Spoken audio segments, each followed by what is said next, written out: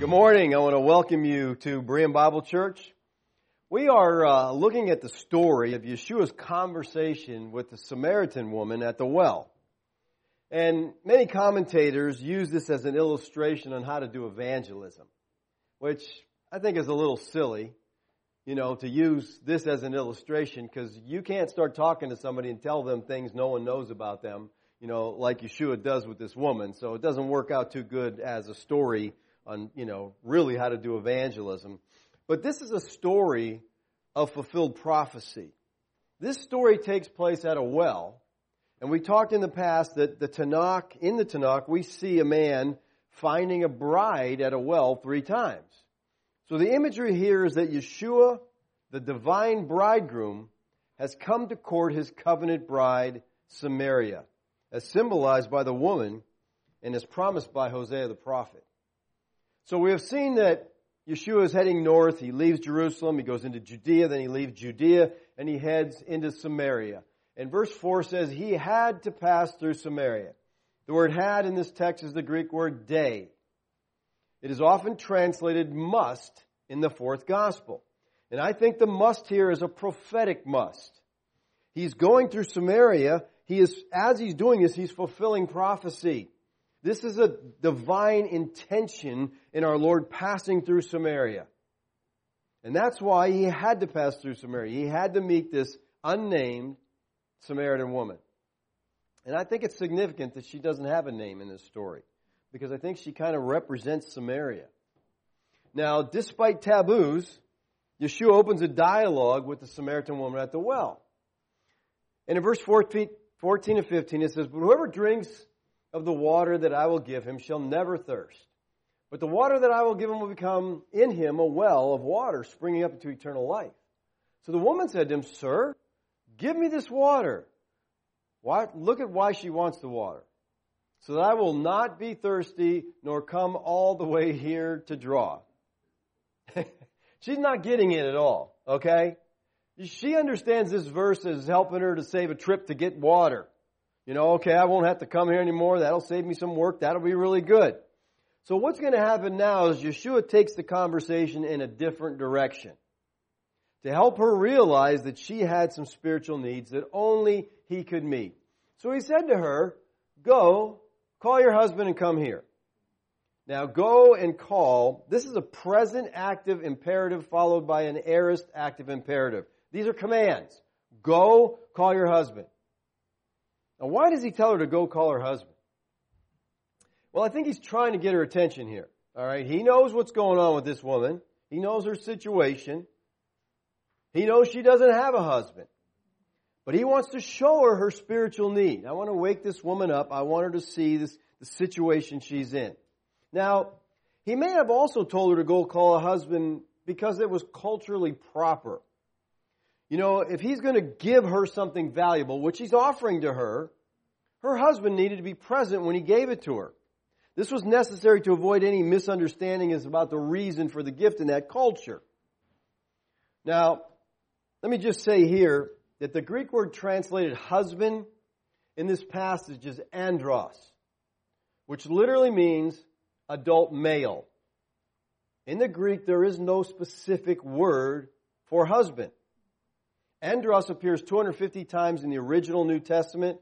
It's translated into English as man or men 155 times, and husbands 50 times. So some have questioned his translation here as husband. Maybe it's just man. Go call your man. Well, I think based on the context here, the husband is a good translation. That's the idea that he's trying to get at here, is the idea of her husband. So the woman answered and said, "I have no husband."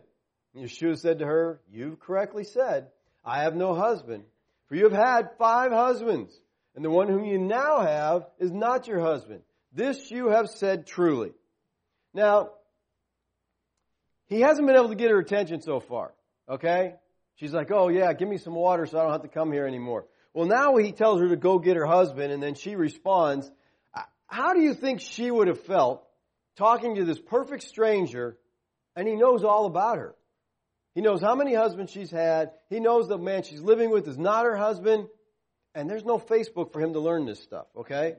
So she's like, how do you know this? You know? I'm sure she's got to be thinking, who is this man? Now let me ask you, how did Yeshua know all this stuff about the woman?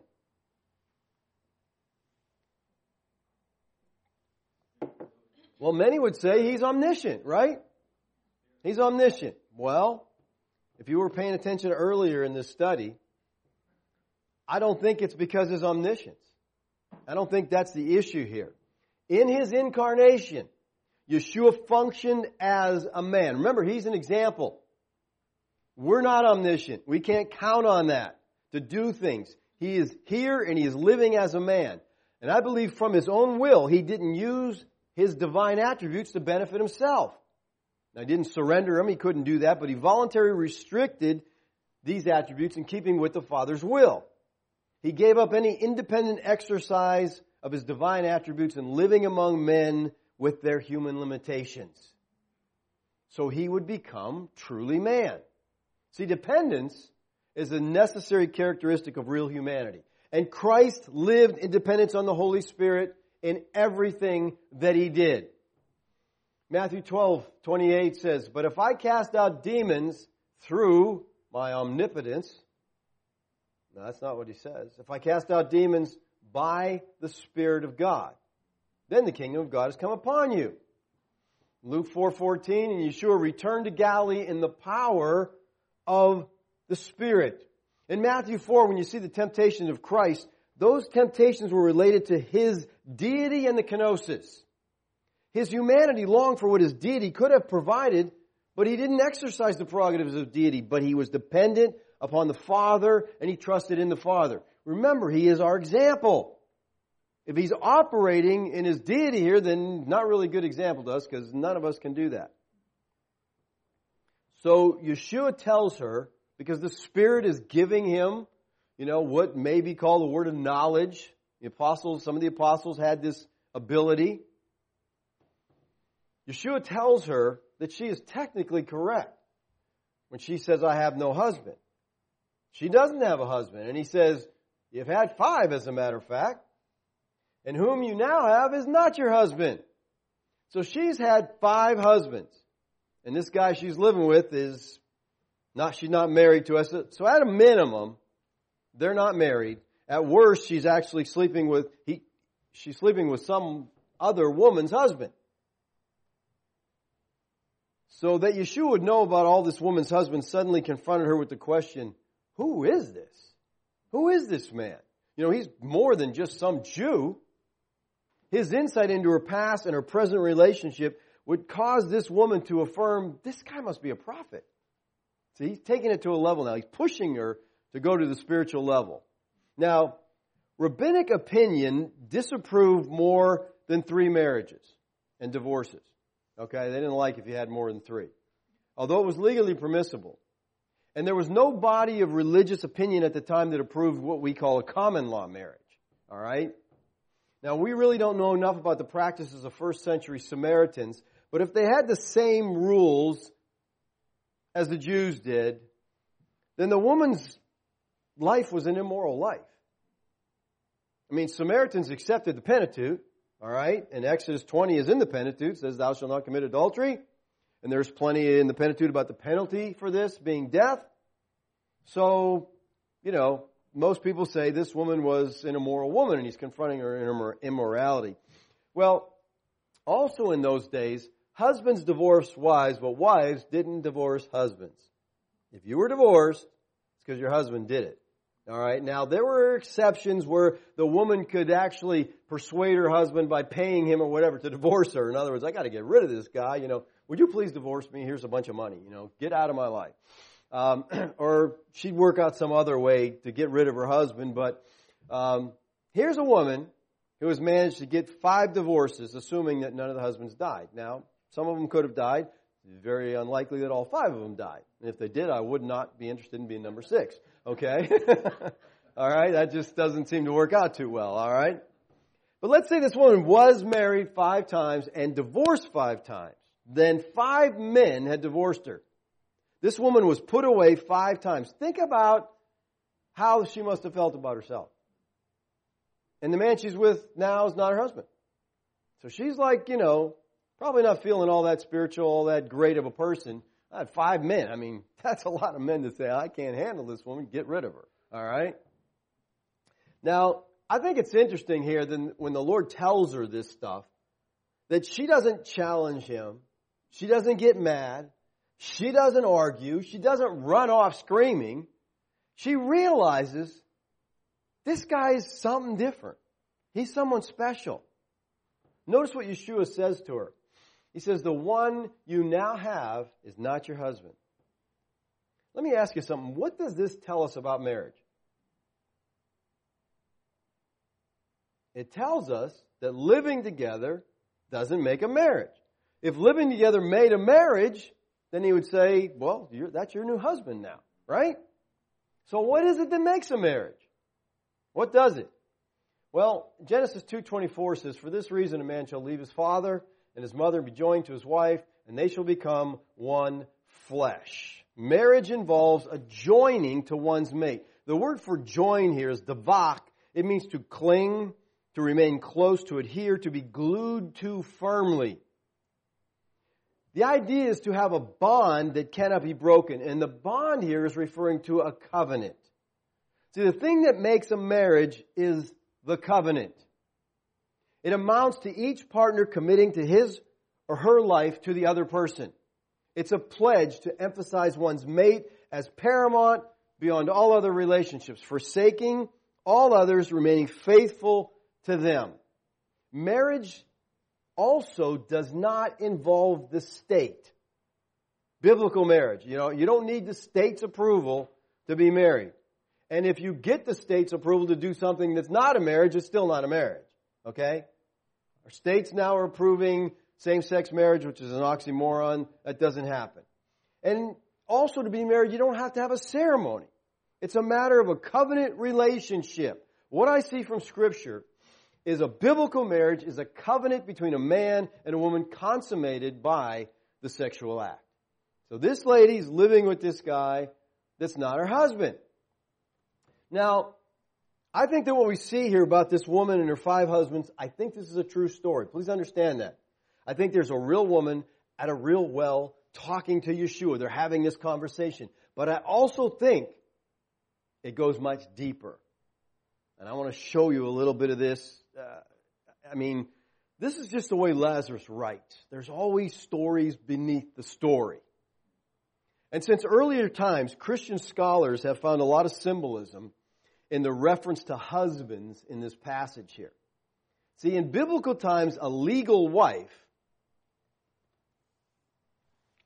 in a covenant union with a man called her husband Lord. I really like that. That's an awesome biblical custom, okay? Which in the Hebrew is the word Adon, okay? Adon, Lord. But a concubine, who was considered to be property, not actually a wife, she called her husband Lord or Master, but she would use the Canaanite word for Lord or Master, which was Baal. Hang on to that, okay? We're going to get some scripture in here in a little bit. So Sarah could call Abraham Adon, Lord, but Hagar, the slave wife, would call him Baal. Now, the word Baal had a dual meaning. Baal meant Lord or Master, but Baal also was used of the gods. Each of the Canaanite gods were called Baal, along with the city name or the place. For example, Baal of Peor. In Numbers 25:1, he was the Baal of the plains of Peor in Moab. Gods were regional back then, okay, and so each god had his own territory, and that's how it worked. Now, Christian scholars have seen a play on words here in the dual meaning of the word husband. In this passage, referring to the 5 husbands and the 5 Baals of the pagan peoples who were ancestors to the Samaritans. Now, remember what we learned in the Samaritan history. All right, when they were taken captive by Assyria, they took them out, most of them, and they brought in 5 different groups. Just interesting that there happens to be 5, and this lady happens to have 5 husbands. Remember, Yahweh and Christ both symbolically unite with the church in the imagery of a bridegroom to the covenant bride. So maybe more than just commenting on the woman's life here, Yeshua could be referring to the 5 different groups of people who became the Samaritans and who brought the worship of each of their principal Baals, their gods, with them. And then they adopted the worship of Yahweh. Yeshua could be saying that Samaria has 5 different gods. And the God they worship now is not their own, because although they adopted the worship of Yahweh, they had reinterpreted the covenant into their own idea of worship. Therefore, their covenant was not legitimate. They had even rewritten passages in the Torah to reflect those changes. For example, they designated the place of worship not as Jerusalem, but as Mount Gerizim. So they just, they invented their own. So Yeshua could be saying that the woman, like the people of Samaria, had 5 different lords, 5 different gods, 5 different Baals, and he, meaning himself, who was talking to her at the time, Yeshua, who was there, is not your own. In other words, he's God, but he is not their God. Considering the use of double meaning words in this 4th gospel, Lazarus could be using this symbolic meanings here. So he's going deep. And it's interesting that this stuff really fits together. Josephus, writing in the 1st century, records the ancestors of the Samaritans that they brought in 5 principal Baals. They brought in their own gods. So here Samaria had their 5 gods. And Yeshua's standing there, and the one you're with now is not your God, but he should be. So there's, you take that for what it's worth. But I think there's much more here than we see on the surface. Now, this connection between Yeshua's message to the woman of Samaria and the husband Baal references and the Samaria-Israel relationship to Yahweh is prophesied in the book of Hosea. God had given Hosea the prophecy of the day when Israel would again become the bride of Yahweh. So Yahweh is promising the restoration of Israel. Look at Hosea 2:16 and 17. It says, "And in that day, declares Yahweh, you will call me my husband, and no longer will you call me my Baal. For I will remove the names of the Baals from her mouth, and they shall be remembered by name no more." That's a beautiful prophecy that fits really well into this text in Samaria. He's removing those Baals and he is becoming their God. Now this text goes on to say, "And I will betroth you to me forever. I will betroth you to me in righteousness and in justice, in steadfast love and mercy. I will betroth you to me in faithfulness, and you shall know Yahweh." 3 times he talks about the betrothal here. Yeshua's witness to this woman is an amazing fulfillment of this prophecy, which was written after the destruction of Israel in the 8th century BC. And as I said earlier, this story is taking place at a well. And we see through the Tanakh, this is where brides were courted. So the imagery here is that Yeshua, the divine bridegroom, has come to court his covenant bride, Samaria. Now the woman says to him in response to this, and this is almost hilarious once you get all this. She says, "Sir, I perceive that you're a prophet." Yeah, something's going on here. I mean, he knows all this stuff about her. He knows how many husbands she's had. And like I said, I think that's all real, but I think there's a story behind it. She goes, I think you're a prophet. Her response is good. Again, she's not mad. She's not upset about all of her sinful past being exposed. She realizes he's a prophet. Now, the word prophet was used to refer to a wide range of gifted people. But we're talking to a Samaritan here, and that's really important. Because to Samaritan, the word prophet had a special meaning. The early church father Origen, writing in the 2nd century AD, notes that the Samaritans held as canonical only the books of Moses. We know that the Pentateuch, that was all they held. All right? So they didn't have the histories, they didn't have the books of the prophets in their Bible. And since the Samaritans only accepted the Pentateuch as their canon of inspired scripture, Moses was the only prophet for them. They saw no other prophet because they understood the words of Deuteronomy 34 to be absolute. Deuteronomy 34:10 says, since that time, no prophet has arisen in Israel like Moses, whom Yahweh knew face to face.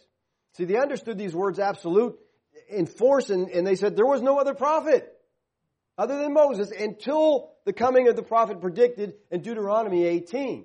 Yahweh said to me, they have spoken well. I will raise up a prophet from among their countrymen like you, like Moses. He's talking to Moses. And I'll put my word in his mouth, and he shall speak to them all that I command him. So they knew a prophet was coming, but all they accepted was Moses. See, this was a second Moses to them. They called him Tahab, which was their word for Messiah. They saw this as a coming Messiah. So for her to speak of Yeshua as a prophet was thus to move into the area of messianic speculation. She's realizing he really is something. You know, if there cannot be another prophet between the first prophet Moses and the second Moses, then to call Yeshua a prophet is virtually to call him the prophet. Are you the prophet? Are you the one that has been predicted? And so she goes into this. Our fathers worship in this mountain, and you people say in Jerusalem is the place where men ought to worship. Now, so many people see this as she's trying to change the subject. Well, let's not talk about my immorality, all my husband's immorality. Let's get on some religious topic. I don't think that's it at all. I think she is being awakened spiritually, and she's perceiving that Yeshua might be the promised prophet. So she tests him by asking him the most important question they have about worship. See, the Samaritans want to know where. You guys say over here, we say over here. Who's right? This is important to them. Where is the place where we're supposed to worship? She wanted to settle that. So she figures, hey, if this is the prophet, maybe he can answer this question about where we have to go to worship. And she probably thought he was going to say Samaria, you know. So she's like, hey, let me get this straight so I can tell my people we're doing it all right. Well, the Torah said, but you shall not seek Yahweh at the place which Yahweh your God will choose from all your tribes to establish his name there for his dwelling, and there you shall come. All right, so you're going to seek the Lord at the place that he chooses. Well, this verse prompted the Samaritans to look in the Pentateuch itself and discover, where is this place? Well, they noted that Shechem, overlooked by Mount Gerizim, was the first place that Abraham built an altar once he entered the Promised Land. Genesis 12. It was on Mount Gerizim that the blessings were to be shouted to the covenant community once they entered the Promised Land. Deuteronomy 11. And in the Samaritan Bible, both Exodus 20:17 and Deuteronomy 5:21, the Ten Commandments are followed by words very similar to those found in Deuteronomy 27, thus effectively tying the Decalogue itself to Mount Gerizim. So they're just taking everything and tied it to Mount Gerizim. This is obviously the place to worship. They produce what's called the Samaritan Pentateuch. This is what you do, people. When you want to worship in a different way, you create your own Bible that says you're supposed to do what you want to do. All right? So they created the Samaritan Pentateuch, in which the book of Deuteronomy would specifically ordain Mount Gerizim as a place for true worship. How convenient. But listen, they were really trying to live. I mean, that's all they had was the first 5 books in this. So they tried to get everything they could get out of those 5 books to give them their direction. But now the Jews, of course, accepting the whole Tanakh as authoritative, saw that Yahweh had commanded to build his temple in Jerusalem. See, that had no effect on them because they didn't care about that. But look at 1 Kings 14. Now Rehoboam, the son of Solomon, reigned in Judah. Rehoboam was 41 years old when he became king, and he reigned 17 years in Jerusalem. Now notice what it says about Jerusalem. In Jerusalem, the city which Yahweh had chosen from all the tribes of Israel to put his name there. All right? This is the place where Yahweh put his name. He established the center of worship for his people at Jerusalem. And they had to travel there 3 times a year, all meant to worship the ones who didn't live there. Now, when the 10 northern tribes of Israel broke away from the divided kingdom, they established worship on Mount Gerizim. Now we got 2 centers of worship. We already talked about all that, all right? So this woman wants to know, where do I go to worship? So Yeshua said to her, woman, believe me, an hour is coming when neither in this mountain nor in Jerusalem will you worship the Father. You see what he's telling her? That question doesn't matter. It doesn't matter where. He says, believe me. This is pistuo with the dative. This is not an invitation to trust Him. He's not saying, you need to believe in me as your Savior. What He's saying is, I'm telling you the truth here. All right, I'm telling you the truth. There's an hour coming. Hour is from the Greek word hora, and when unqualified, in the fourth gospel, it points to the hour of Yeshua's cross, His resurrection, His exaltation, or the events related to Yeshua's passion and exaltation. Talking about that time when He will be the sacrifice for sin. And He's saying here, I'm telling you, the you here is plural, meaning the Samaritans, not just this woman. He's not just telling her, the Samaritans in general. He says, you won't worship the Father neither on this mountain nor in Jerusalem. Now that's really amazing for a Jew to say. Okay? He says, the day is coming when Jerusalem, the holy city, the city of David, the place with the temple of Yahweh, will no longer be the focus of true worship. Now Lazarus' audience, by this point, shouldn't be too surprised by these words because Yeshua had already said back in chapter 2, destroy this temple and in 3 days I will raise it up. So in other words, He'd already said that He Himself was the new temple. He was the new meeting place with Yahweh. The temple was about to pass away as the focal point of worship. And what would be in its place? A new mountain? No. A new city? No. A new building? No. A new person, the Son. Now, not long after this, a few decades later, we know that the Romans came in, started in AD 66, and finally they destroyed the city of Jerusalem in AD 70. They crushed it. They didn't leave one stone upon another. And then the Roman powers went into the area of Samaria, and they arrived at Mount Gerizim, and historical accounts tell us they took out their swords there, and they slaughtered thousands of Samaritans on Mount Gerizim, and they brought that worship to an end. So they didn't worship at Jerusalem. They didn't worship at Mount Gerizim. That ended at AD 70. Now, if you can remember back to one of the studies we did in the first chapter of this gospel, Yeshua indicated to Nathanael that with His coming, things were going to change. And that's what's happening here. All right?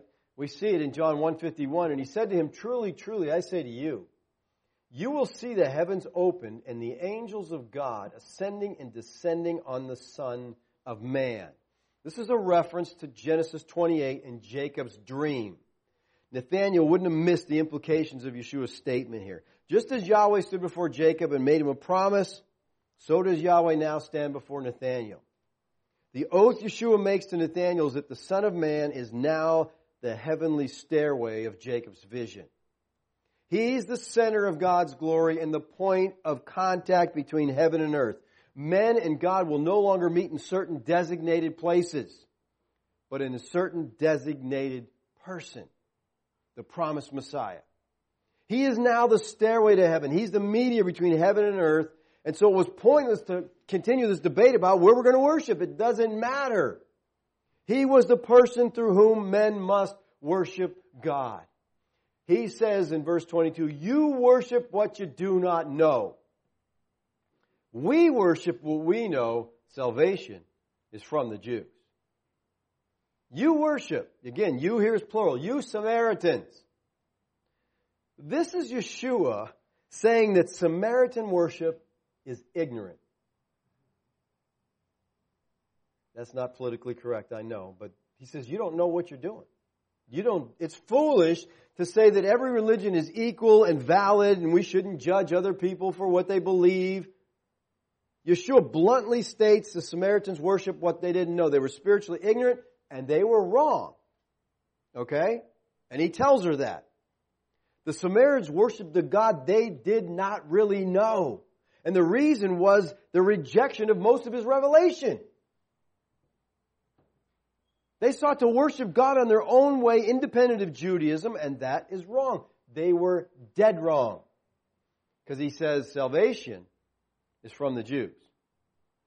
Now, what does this mean? Well, the word from here, I think from is a good translation, the way the New American puts it here, could also mean out of. Yeshua is telling her that the Savior will arise from the Jewish people. And Israel has been the axis of divine revelation. It is through Israel that truth has come from Yahweh. So the Samaritans don't have it. And seeking salvation apart from the Jews is wrong because they're the only ones that had the revelation. If Samaritans wanted to be saved, they had to forsake their system of religion and turn to a salvation that was from the Jews. Paul put it this way in Romans. Who are Israelites, to whom belongs the adoption as sons, the glory, the covenants, the giving of the law, the temple service, and the promises, whose are the fathers, and from whom is the Christ according to the flesh. Paul says Christ came to the Jewish people. He came from the Jewish people. He is their Messiah. Now the antecedent of whom here is not the fathers, but it's the Israelites. They had the covenants. They had the law. They had the temple. Christ was born a Jew, and in Him all of God's promises to Israel reached their consummation. Yeshua took on flesh and He entered into the old age in order to inaugurate a new age.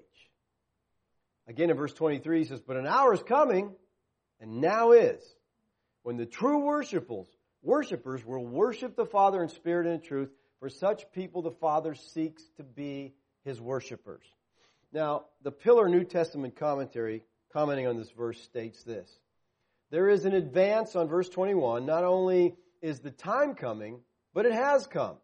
This oxymoron is a powerful way of asserting not only that the period of worship in spirit and in truth is about to come and awaits only the drawing of the hour, i.e., Yeshua's death, resurrection, and exaltation, but also that this period of true worship is already proleptically present in the person and ministry of Yeshua before the cross.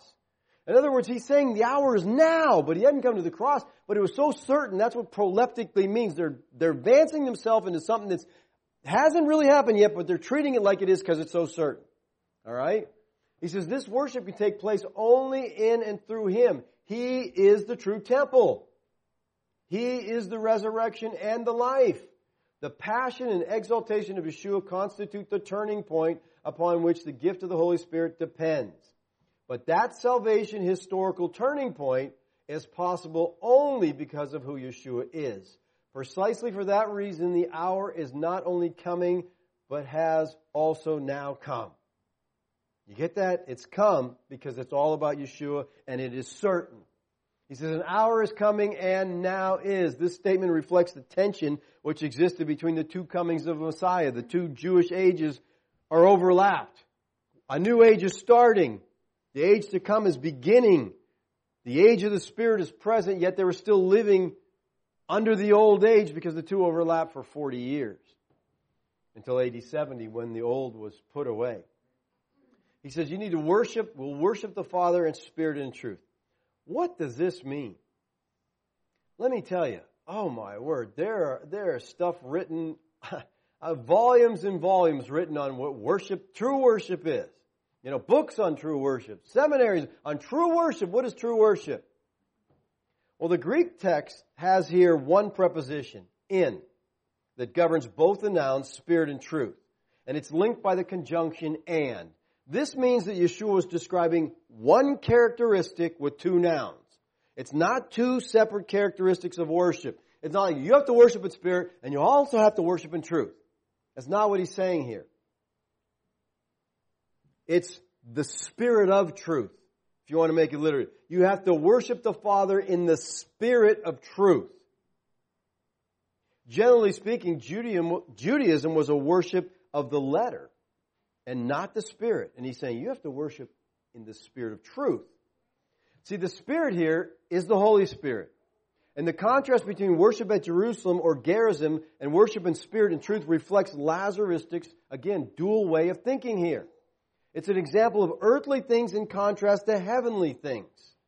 In the cleansing of the temple, Lazarus presented Yeshua as the true temple. Now, Brown notes this. Here it is the Spirit that enlivens the worship and replaces worship at the temple. Again, the contrast between Yeshua and Judaism is obvious. We see this all through. This is how you used to do it. It's not that way anymore, all right? Judaism's understanding of worship was confined to containers. And so they argued about which temple, which container was appropriate for worship. The followers of Yeshua understood Yeshua to be the true temple, and it is the Spirit which Yeshua offers that makes for true worship. We have to worship the Father in spirit of truth. Now, Yeshua is saying, basically here, there's no more temples. You know, the lady's saying, where do we go to work? That doesn't even matter anymore. It doesn't matter at all. Where are we supposed to find God? Well, he's saying here, listen, there's no more priesthood. There's no more altars. There's no more sacrifices. There's no more vestments. There's no more incense. There's no more candles. All of that is over. But you know what's so strange about this? This is Yeshua's word so clear, but most of the church today is a carryover from the Old Covenant. And most of the things you see going on in church today, they're just brought in from the Old Covenant. In the Old Covenant, there was a separate priestly class. Well, today we have a man-made clergy separate from the people with certain titles and supposedly certain authority. In the Old Covenant, the priests wore particular garments. They wore a garment to carry out the ceremonies on the Day of Atonement and other garments for other days. And today in our churches, in Protestant churches and in Catholic churches, we have individuals wearing these robes and collars that set them apart like the Most High, Holy, Reverend, so-and-so. That is a carryover from Judaism. In the Old Covenant, they had an earthly sanctuary. And what do we call our meeting rooms? The sanctuary. Man, I hate that. This is the sanctuary, okay? We are the sanctuary. We are the dwelling place of God. Not some building, not some room. You know, in the Bible, a building is never called a church. And now we just gotten into that habit. You know, we'll go to the church. The church is not there. It's just a building, okay? Unless the church gathers, then the church is there. Many people today associate worship primarily with going to a building somewhere, as the Jews did going to Jerusalem. Well, Yeshua clarified that true worship transcends any particular time, any particular place. We should and we can worship 24/7. Every activity we do, anything and everything we do is to be done out of love and service for Him. It's all worship because we worship in the person of the Son. True worshipers will worship the Father in spirit and in truth. You know, today there's no true worship apart from faith in Yeshua the Christ. That's it. That's what he's saying here. That's true worship. It is only through Christ. You can't worship any other way, any other place. You can't do it any way you want. I don't care how many cathedrals you go to and how many times you bow or crawl across glass. You cannot worship the Father unless you worship through the Son. The only way you can worship. Look at John 8:19. They were saying to him, "Where's your Father?" And Yeshua answered, "You know neither me nor my Father. If you knew me, you'd know my Father." You cannot worship God apart from Christ. He goes on to tell the Jews, 5:23, "And so all will honor the Son, even as they honor the Father. He who does not honor the Son does not honor the Father who sent him." We got people saying, "Well, I worship God, I just don't like the idea of Christ. I don't believe, well, you can't go to the Father apart from through the Son. There's no way to do it. Spirit and truth. You must, listen, you have to be born of the Spirit in order to worship God. And you have to come to Him through truth. That is through Yeshua, who said, "I am the way, the truth, and the life." You must worship in the Spirit of truth, which means worshiping through Yeshua. And then he says in verse 24, "God is Spirit, and those who worship Him must worship Him in spirit and truth." Now the King James, and obviously Young's has, that David was reading from, has God is a spirit. The New American Standard, the NIV, have God is Spirit. Now in the Greek text, there's no definite article a. But it's legitimate to supply one, as is often true in similar anarthrous constructions. However, the absence of the article often deliberately stresses the character of the noun. And I think that seems to be how Yeshua's meant it here. That's his intention here. God is Spirit. What does that mean? Philo often represented God as Spirit, which for him means not only not of human form, but devoid of human passions. So he's just nothing like us. But I think Lazarus lacks Philo's Hellenistic bent and means that God's nature is spirit rather than flesh. Lazarus is probably expanding on his teaching from earlier when he says in 3:6, that which is born of flesh is flesh. That which is born of spirit is spirit. So there's a contrast here. God, he's saying God's not flesh, he's spirit. And he must be worshipped in the spirit of truth. Now this is very similar to what Paul said in Philippians 3:3. We are the true circumcision as opposed to the Jews who call themselves the circumcision. Because we worship in the Spirit of God. And we glory in Christ Yeshua and we put no confidence in the flesh. We'll worship in the Spirit. We're not worshiping the flesh. See, God who is Spirit is not worshipped by fleshly means. We must be spiritual in order to worship Him. And the only way we can be spiritual is if we're born of the Spirit. On the subject of God is Spirit, one commentator writes this. He is emphasizing the kind of being God is. He is a spirit. He is not material. He does not exist in a body that can be seen or touched, like our bodies. Any physical representation of God, whether by an idol or a picture as a white-haired old man, is a misrepresentation of God. What do you think about that? I think this commentator should spend a little more time reading the Tanakh, all right? Because I don't think he's right. Does God as Spirit mean that He's some kind of mist? That He's like a light form without shape? How do we describe it? God is Spirit. I mean, we take that. I have always taken this to mean He doesn't have a body. Because this verse is often compared with Luke 24:39. See my hands and my feet, that as I myself touch me and see, for a spirit does not have flesh and bones as you see that I have. So God's a spirit doesn't have flesh and bones, so right away we jump to the fact, well, God doesn't have a body. Many concluded He just doesn't have a body. But listen, Lazarus has told us earlier in the story, I want you to compare these two verses. We just looked at this. God is spirit, right? Look at verse 6. That which is born of the flesh is flesh. That which is born of the Spirit. What is that which is born of the Spirit? What's he talking about? Christians, right? That which is born of the Spirit. So we could just say Christians are Spirit. God is Spirit, right? So he's saying the same thing. God is Spirit. Christians are Spirit. Does that mean we don't have bodies? I'm pretty sure I have one. Okay, I'm pretty sure you know you have one, all right? Spirits can have bodies. This is our thinking. This is Greek thinking today that spirits are wisps, they're air, they're movement. And the word spirit itself makes this so complicated. You know what the word spirit means? Pneuma? Breath, wind, spirit, ghost. You can translate all these different ways, all right? Well, you know, the Bible says that angels are ministering, what? Spirits. So what does that mean? Do they not have bodies? Do angels have bodies? I used to always teach that angels were incorporeal. I don't know where I got that from.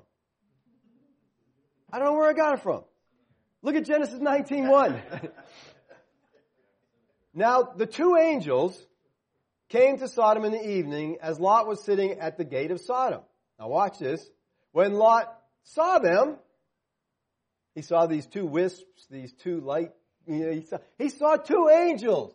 He rose and met them and bowed down with his face to the ground. What did they see? What did Lot see here? He saw two angels, and guess what? They looked like men. Didn't they? They looked so much like men that what happened? The homosexuals wanted to have sex with these men. They were good-looking men. But I think Jude tells us beyond that, they knew they were angels, the men of Sodom. They knew they were angels, and they wanted to have interspecies sex. It was more than homosexual. Jude makes that clear, I think.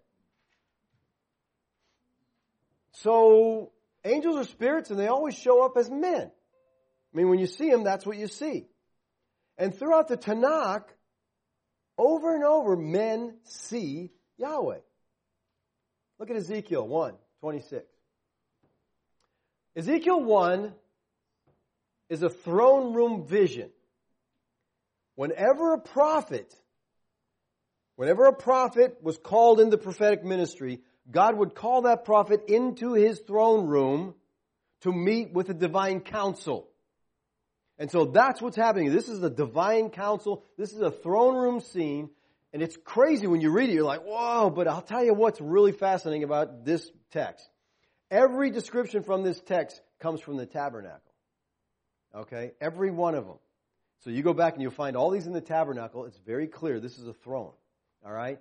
Above the expanse, over their heads, there was the likeness of a throne. All right? So we got a throne here. In appearance like sapphire, and seated above the likeness of a throne was the likeness with a human appearance. All right, so here's the throne room vision. And what does he see on the throne? He sees a likeness with a human appearance. What's it look like?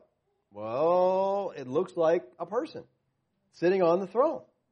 He doesn't say you look like a calf, it looked like a bunch of air, wisp, there's a bright light there on the throne. No, he says it looked like a person. And just in case you're not sure who this is on the throne, drop down 2 verses. Like the appearance of a bow that is in the cloud on the day of rain, so was the appearance of the brightness all around. Such was the appearance of the likeness of the glory of Yahweh. And when I saw it, I fell on my face, and I heard the voice of one speaking. So here Ezekiel calls the figure on the throne a likeness of a human appearance, and he connects it with Yahweh. He says in verse 27, it's the likeness with a human appearance, and in these next 2 verses is the likeness of the glory of Yahweh. This is not just some luminous array of light or some kind of mist. This is Yahweh in human form seated on the throne. Yahweh is the glory, and the glory here has a form. There's a body there. Now the word likeness here, in the Septuagint, that's the Greek translation of the Tanakh, has the same word that's used in Philippians 2. Philippians 2 says, but he emptied himself. It's speaking of the kenosis of Christ. He emptied himself, taking the form of a bondservant and being made in the likeness, homoioma, the likeness of a man. Same word. He had the likeness of a human appearance.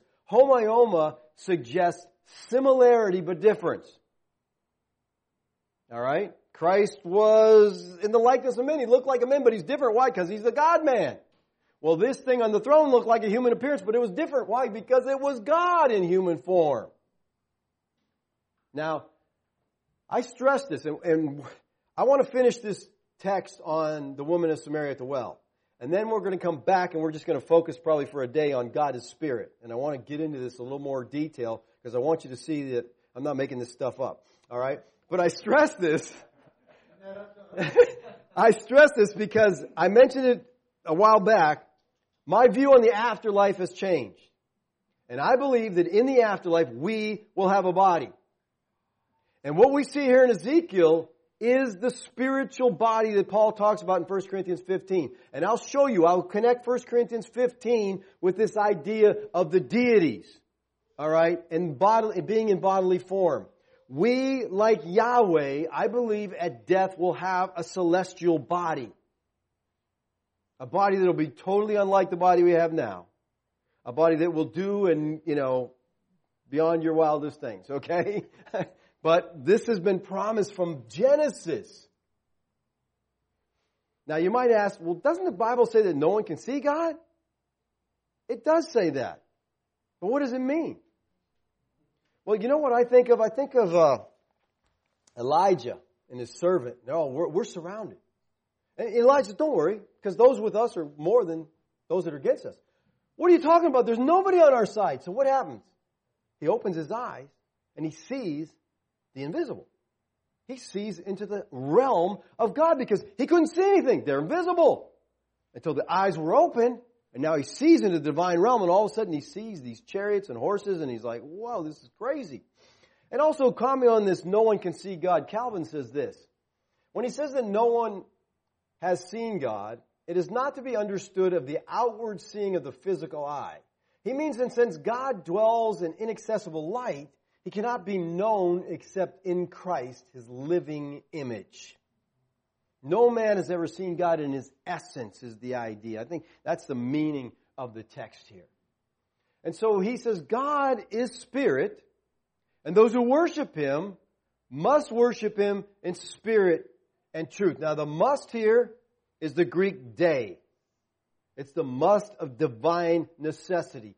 The only way anyone can worship the Father is in the spirit of truth. There's no other way to worship. There's no other way. Both in verse 23 and in verse 24, the one preposition in governs both nouns. They're not two separate characteristics of worship.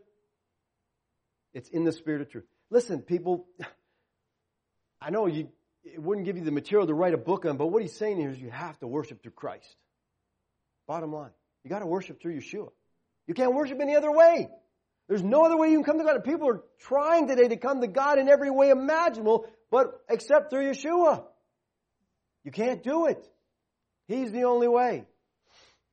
So the woman says to him, I know that Messiah is coming. He who is called Christ. When that one comes, he will declare all things to us. Now the Samaritans anticipated the Messiah's arrival, as the Jews did, but they viewed him primarily as a teacher based on Deuteronomy 18. They usually referred to him as Tahab, meaning the restorer or possibly he who returns. Now, he who is called the Christ, Lazarus throws this in here for his Greek-speaking people. She says Messiah, he says, the one called the Christ, just so you do understand what we're talking about here. All right, this is for his Gentile readers. And then in verse 26, Yeshua said to her, I who speak to you am he. Now this is literally, I who speak to you am. There's no he in the text here. All right? This expression is the highest claim that Yeshua can possibly make for himself. It is the claim that he is Yahweh himself. When Moses was at the burning bush and he was told he was going to be the instrumentality through which God is going to lead Israel out of Egypt into the promised land, Moses said, who do I tell him sent me? What's your name? I got to tell him someone. What name do I give him? And God said to Moses, I am who I am. And he said, thus shall you say to the sons of Israel, I am has sent me to you. Now, I am who I am is Ehiyah Asher Ehiyah in the Hebrew, and it means I am that which exists. The root of Ehiyah is Haya. Haya means to be or I exist. So Elohim tells Moses that his name is Ehiyah, but look at the next verse. God further, that's Elohim, further said to Moses, thus you shall say to the sons of Israel, Yahweh, the God of your fathers, the God of Abraham, the God of Isaac, the God of Jacob, has sent me to you. This is my name forever. This is my memorial name to all generations. Here's my covenant name, Yahweh. So Elohim again gives his name to Moses, but this time he says it's Yahweh. Now the two names, Yahweh and Ehiyah, are related. Yahweh is and Ehiyah is. Ehiyah means I exist, I will exist, I am. Yahweh means he exists, he will exist, he is. And both of these names are related to each other. They are both conveying the idea that Yahweh is the existing one, the self-existent one. So the woman says to him, I know that Messiah is coming. Yeshua says, I who speak to you am. He is saying to her, I am Yahweh. I'm the God you don't know, the God you don't understand. He identified himself to this woman as Messiah, the one she had hoped for. Which is interesting because Yeshua didn't reveal himself to the Jews as Messiah. And the reason he didn't do that is because their view of Messiah was a military deliverer. And so he didn't want them to think of him in that light, so he never talked to them in that manner. This is the only time that Yeshua clearly identified himself as the Messiah before his trial. Now in Mark 9:41, it records that he used this term of himself on another occasion, but it was indirectly.